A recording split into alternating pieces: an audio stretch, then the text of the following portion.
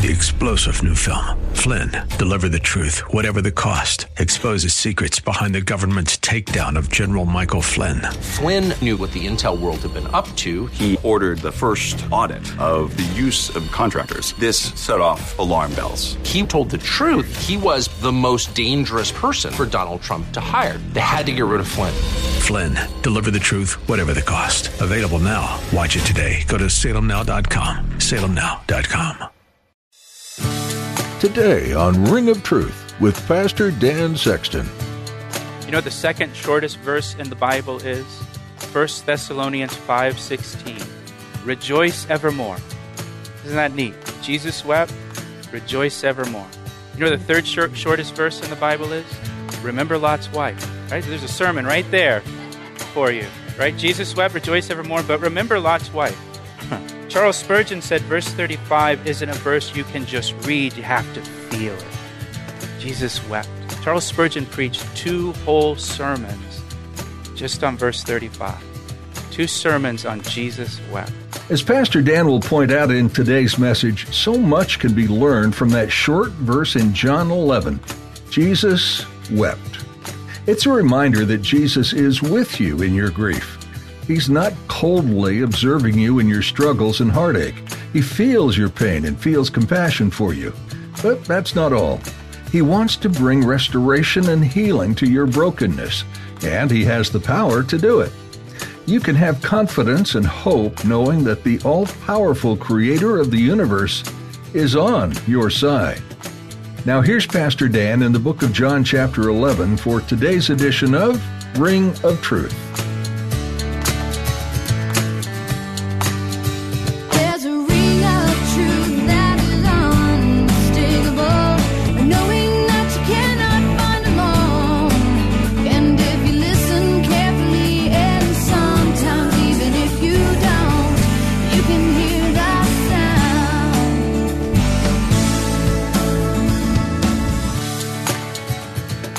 She thought he could heal the sick, but he can't raise the dead. And so she says to him, Lord, if you would have been here before he died. In other words, if you would have been here 4 days ago, you could have done something. He's dead now. There's nothing you can do. It's too late. And listen to me. Give me your attention. This is how most people think about death when someone dies, including many Christians. They think and they view death as the end, as final, as absolute. Once someone dies, they're gone forever. You're never going to see them again. That's how people view death. One way we describe death is as a loss, right? I lost my spouse. I lost my parents. I lost my child. Whatever it may be. We describe death as a loss. I've lost them. As if I don't know where they are and I don't know how to find them. They're lost. They're gone. I don't know how to get them back. And maybe that's how you think about death. Maybe you view death as something that is just, it's final, it's absolute. And what Jesus is showing us here is death does not have to be the final word. Death does not have to be the end. Jesus Christ came to conquer death for us. Jesus conquered the grave. He conquered the death once and for all. He died, he was buried, he was resurrected from the dead. He's conquered death for us. And death is not the end. Just as he said back in verse 4, this is not going to end in death. This is not going to end in death. Death is not going to be the end. Look at Martha's words again in verse 21. Lord, if you had been here, my brother would not have died. But even now I know that whatever you ask of God, God will give you. Jesus said to her, your brother will rise again. And Martha said to him in verse 24, I know that he will rise again in the resurrection in the last day. And I want you to see here, don't miss this. Martha believed in the resurrection, theologically, doctrinally. She believed there's a resurrection. It's part of her theology. It's part of her doctrine. She believed that. She says here, I know he will rise again in the resurrection at the last day. It's like she's saying, I know that's part of our theology. I get that. Yes, I believe that there's going to be a resurrection one day in the great by and by. I know that's what we teach. I know that's what we believe. I know that's part of our doctrine. Look at Jesus' response in verse 25. It's such a powerful verse. Jesus said to her, I am the resurrection and the life. And he who believes in me, though he may die, he shall live. Do you see what Jesus just did there? He took her doctrine and put it in a person. He took her doctrine and put it in a person. The resurrection isn't just a doctrine. Listen to me. The resurrection isn't just a doctrine that we believe in. It's not just a creed that we ascribe to or recite. The resurrection is a person. The resurrection is a person. Our hope, listen, our hope is not in a doctrinal statement. Our hope is in a person. Our hope is in Jesus Christ who conquered the grave. Listen, if you're sick, you want a doctor. You don't want a medical textbook. If you're getting sued, you want a lawyer. Don't give me a law textbook. And when you come to die, or when a loved one dies, you want a savior. Not a doctrinal statement. A doctrinal statement's not going to help you. You want a savior. You want Jesus. You want the Savior, Jesus Christ, who died, was buried, and was raised again on the third day. Give me Jesus, not a doctrinal statement, not a theological point of view. Give me Jesus, not a doctrine in a book. Give me an empty tomb. Give me a stone that's rolled away. Give me an angel saying he's not here, he's risen, just as he said. That's what we need, right? See, so what Jesus is doing is he is taking her doctrinal view and he's making it real for her. It's in a person. It's not just words on a page. It's in a person. And quite often, the reality is, for many of us, it's when someone dies that what we believe becomes real to us, where it's no longer just a doctrinal statement or something that we say we believe. Now it's real. Now it's real. Now it's reality because the person has died. You know, several years ago, my dad died. And while he was dying, and he was in the hospital, and his body was just given out. And his systems were shutting down. And I was staying in the hospital with him at night. And I remember I was reading to him 1 Corinthians 15 about the resurrection. And in 1 Corinthians 15, it talks about the new body that we're going to receive. And here he is at the end of his life, and his body is failing him. And I'm reading to him about the new body we're going to receive. And our body is sown in corruption. It's going to be raised incorruptible. It's sown in weakness. It's going to be raised in strength. It's sown in dishonor. It's going to be raised in glory. That's real to him at that point. He's dying. It's not just words now. It's real. You know, one of the nights when we were in the hospital, in the middle of the night, my dad said, he was very uncomfortable at the end of his life, and my dad said to me in the middle of the night, he said, "When did you say I'm going to get that new body?" So you got to die first. And he said, "I can't get it now." I said, "No, but you'll get it soon, right?" Martha, it's not just doctrine. It's not just theology. I am the resurrection. I am the life. Look at verse 25 again. I am the resurrection and the life. He who believes in me, though he may die, he shall live. Death is not the end for those who believe in Jesus Christ. Jesus said, he shall live. And whoever lives and believes in me shall never die, Jesus said. The believer in Jesus Christ never dies.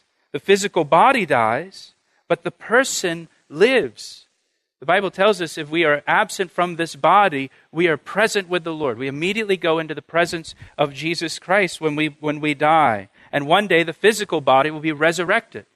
And we'll have a resurrected body. So the believer in Jesus Christ who dies physically, the physical body gives out and dies, that person is in heaven with Jesus instantly. Instantly. That person is not dead. They're not lost. We know where they are. That person is alive with Jesus Christ. And they are more alive than they've ever been before. We describe them as dying. The physical body's dead. But the spirit and the soul, which is the real you, that's alive. It's with Jesus. They're not dead. They've moved. They've been promoted to their heavenly home. Now turn with me to 2 Corinthians chapter 5. There's a great verse here. 2 Corinthians chapter 5, verse 1. It says, therefore we know, 2 Corinthians 5:1, for we know that if our earthly house, this tent, is destroyed, we have a building from God, a house, not made with hands, eternal in the heavens. He's describing our earthly body here, the physical body. He describes it as a tent. A tent is not meant to be a permanent dwelling place. It's a temporary dwelling place. Remember, we saw last week how Jesus described the death of a believer as sleeping. It's temporary. A person who's asleep is going to get up again. Your physical body that you're sitting in right now, it's a tent. It's temporary. It's not permanent. And he says once this tent is destroyed, we have a building, a permanent building that is from God. It's a house. It's not a tent. It's a house. And it's not made with hands. It's eternal in the heavens. And so we leave this tent behind. Peter talks about folding up the tent. When we die, we fold up the tent. We leave behind this tent and we move into our house that's eternal, that's made by God, that's in the heavens. We move up to the top, right? To a deluxe apartment in the sky, right? Just like George and Wheezy, we're moving on up, right? To our eternal home. Now go back to John chapter 11. John chapter 11, at the end of verse 26, Jesus asks a question. He says, "And whoever lives and believes in me shall never die." Then he asks the question, do you believe this? That's an important question. By asking this question, Jesus separates everyone into one of two categories. Those who believe that Jesus is the resurrection and the life, and those who do not believe. Those who believe that Jesus is the resurrection and the life, they have eternal life. Those who do not believe, they do not have eternal life. You're listening to Ring of Truth with Pastor Dan Sexton of Calvary Chapel, Ellicott City, Maryland. We'll return to the second half of today's message in a moment. But first, here's a word from Pastor Dan. It's my privilege to share the Word of God with you through our radio ministry, Ring of Truth. Thank you for tuning in each day. Hey, I would love to hear from you. Will you take a moment to email me to tell me how these daily studies have ministered to you? I want to hear your story. You can email me through our website at calvaryec.com. That's calvaryec.com. Thanks, Pastor Dan. Now let's join him again for the conclusion of today's edition of Ring of Truth. And so she answers. In verse 27, she said to him, "Yes, Lord, I believe that you are the Christ, the Son of God, who is to come into the world." And when she had said these things, she went her way and secretly called Mary, her sister, saying, "The teacher has come and is calling for you." And we've been to funerals before. You know what this is like, where there's just a bunch of people in the house. And so there's a bunch of people in Mary and Martha's house. They're just there for many days. And so Martha's able to come back and pull Mary aside and tell her privately, "The teacher has come and is calling for you." And as soon as she heard that, she arose quickly and came to him. Now Jesus had not yet come into the town, but was in the place where Martha met him. Then the Jews who were with her in the house and comforting her, when they saw that Mary rose up quickly and went out, followed her, saying, "She's going to the tomb to weep there." And then when Mary came where Jesus was and saw him, she fell down at his feet. And we always see Mary at the feet of Jesus, worshiping him. She's worshiping him when he's a guest in the house and he's giving a Bible study. She's at his feet. But you also see her at his feet in the midst of great grief. And I suggest to you it's because she was at his feet listening to him teach in the good times that she's able to be at his feet during the difficult times. She's at his feet, and she says to him, look what she says at the end of verse 32. "Lord, if you had been here, my brother would not have died." Doesn't that sound familiar? Mary says the exact same thing that Martha said to Jesus. "Lord, if you would have been here, my brother would not have died." Which tells us that Martha and Mary have spent the last 4 days in the fellowship of disappointment, right? And just encouraging other to be upset and resentful and bitter that Jesus didn't show up. And so now she comes and she says the exact same thing that Martha said. "If you would have been here, my brother wouldn't have died. He'd be alive right now." You can imagine them for the last 4 days just talking about the fact that Jesus didn't show up. I can't believe he didn't come. I know, I can't believe it either. If he would have come, Lazarus would be alive. I know. All those meals that we made for him, and he doesn't show up. All the times we let him stay in our house, and he doesn't come. I thought Lazarus was his best friend, and now he doesn't even show up for his funeral. It's been going on for 4 days, and he's a no. I can't believe this. And they are just encouraging other in disappointment and unbelief and resentment and bitterness. And now it comes out. Look at verse 33. Therefore, when Jesus saw her weeping, and the Jews who came with her weeping, he groaned in the spirit and was troubled. And the word weeping here, this word means loud wailing or loud crying out. You know, our funerals tend to be quiet events. They tend to be somber. There's quiet music. We whisper at funerals. But this is a loud funeral. You know, people are getting loud at this funeral, crying out, wailing. And Jesus saw her weeping and saw the crowd weeping, and it says he groaned in the spirit and was troubled. That word groaned in the Greek, it literally means to snort like a horse. It denotes anger. Jesus was angry. Jesus was angry. Now, why was Jesus angry? Or what is he angry at? He's angry at death. He's angry at death. Death was not part of God's original design. God created man to enjoy fellowship with him forever in the Garden of Eden, but then Adam and Eve rebelled. They disobeyed God. They sinned. They broke the fellowship that God had created between them. Romans 5:12 says death entered the world as a result of Adam's sin. The only reason there's death in the world is because there's sin in the world. And the reason that everyone dies is because everyone sins. And Jesus now, he sees the effect that death has, the pain that it causes, the deep loss that it causes. And this wasn't part of the original design. And he's angry at death because it wasn't supposed to be this way. You know, this is why, this is why you and I, this is why we have such a hard time processing death when a loved one dies. And we have such a hard time processing through it because it wasn't part of the original design. We weren't originally created for death and to be able to understand and process through death. And so we don't really have a way to process death. We don't really have a file that we can put that kind of grief into because we weren't designed for death. We were designed for life. And that's why death is such a difficult thing for us because we don't know what to do with it. We don't have a place for it. And death makes us angry. We get angry at death because it steals from us and it robs us. And we feel powerless against death. It says that Jesus was angry and he was troubled. That word means agitated. So he's angry and agitated at death because of the pain and the sorrow that death brings. Unlike us, Jesus had the power to do something about death, and he did do something about death. Verse 34, he said, "Where have you laid him?" And they said to him, "Lord, come and see." Verse 35, Jesus wept. Now, this is the shortest verse in the Bible. Jesus wept. You know what the second shortest verse in the Bible is? 1 Thessalonians 5:16. Rejoice evermore. Isn't that neat? Jesus wept, rejoice evermore. You know what the third shortest verse in the Bible is?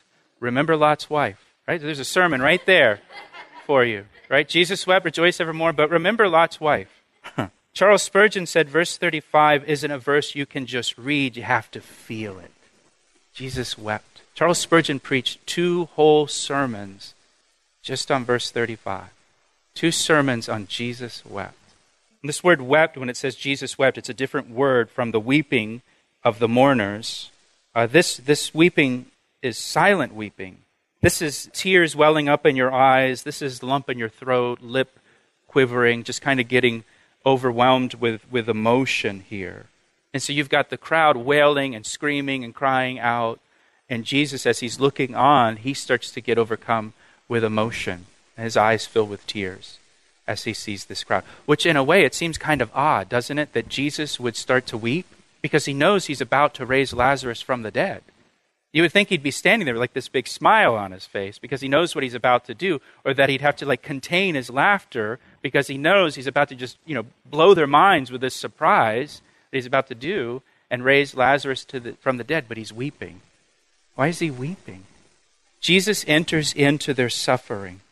He enters into their suffering. Even though he's going to raise Lazarus from the dead, he's still a man of sorrows, acquainted with grief. Hebrews 4:15 says of Jesus that he is a high priest who empathizes with our weaknesses. And he fully enters into our suffering, and he fully enters into our pain. He understands, he can relate to our sorrow. Even though he's got great things in store for us, even though he's got a resurrection for us, he still enters into the pain that we experience. That's why we can pour out our heart to him. And he understands. Verse 35, Jesus wept, and then the Jews said, "See how he loved him?" And some of them said, "Could not this man who opened the eyes of the blind also have kept this man from dying?" There's critics in the crowd. At a funeral, there's critics there. There's always critics. There's always critics in the crowd. Then Jesus, again groaning in himself, came to the tomb. We're told the tomb was a cave and a stone lay against it. So verse 39, Jesus said, "Take away the stone."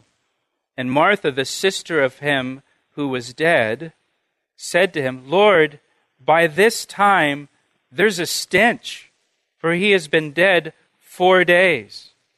Martha, understandably, is repulsed by the thought of opening the tomb. The body's been decomposing for 4 days, and maybe she thinks he wants to see the body one last time, but she says, "Hey, you can't open the tomb because by now there's a stench. He's been dead 4 days." And the old King James here, it says, "He stinketh." By now he stinketh.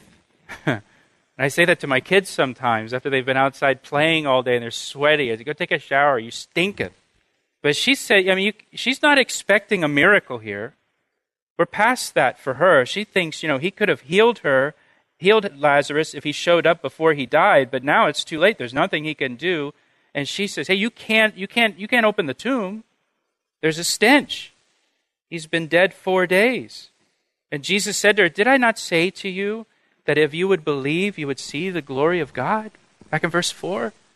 Didn't I say it wasn't going to end in death? And that you would see the glory of God? And now you're about to see the glory of God. Then they took away the stone from the place where the dead man was lying, and I would bet as soon as they rolled away that stone, there was a stench. Probably just hit them. This stench. And so probably the crowd is, covering their face, from the smell, gagging, dry heaving, kind of thing. There's a stench. And Jesus lifted up his eyes and said, "Father, I thank you that you have heard me, and I know that you always hear me. But because of the people who are standing by, I said this, that they may believe that you sent me." Jesus raised Lazarus so that the people that were there, the eyewitnesses, would believe that Jesus was sent from God. The purpose of this whole thing was to persuade the people to believe, to bring them to a point where they make a decision about Jesus Christ. You have to make a decision about Jesus Christ. There has to be a point in your life where you decide, I'm going to follow him, I'm going to surrender my life to him as my Lord and my Savior and live for him from this point forward. And he's trying to bring them to that place where they recognize him for who he is. He asked me how I know, and I say it rings truer than the finest crystal. If you missed any part of today's message or would like to hear more of Pastor Dan's teachings from 1 John, you can do so right now at calvaryec.com. Just click on Media. In fact, there's an entire library of Pastor Dan's messages that you're welcome to listen to and even share with friends and family. Would you do us a favor? Would you join us in praying for the ministry of Ring of Truth? Please pray for Pastor Dan and everyone involved in this program, that we would continue to listen and respond to what our Heavenly Father has to say. Pray, too, for your brothers and sisters in Christ listening along with you, that they would be protected from the enemy, and that the truth and blessing of Scripture would fuel their passion for following the Lord. Thank you for taking the time to pray. Though our time with you is at an end for today, we'd like to encourage you not to shut your Bible just yet. Continue reading in the book of 1 John, or take some time to explore any of the other 65 books in God's Word. Each one reveals new aspects of your relationship with your Creator and will open your eyes to His purpose and plans for this world and for you. We pray you are blessed richly as you continue an extended time of learning from Scripture. Thanks for tuning in today, and join us next time for another edition of Ring of Truth.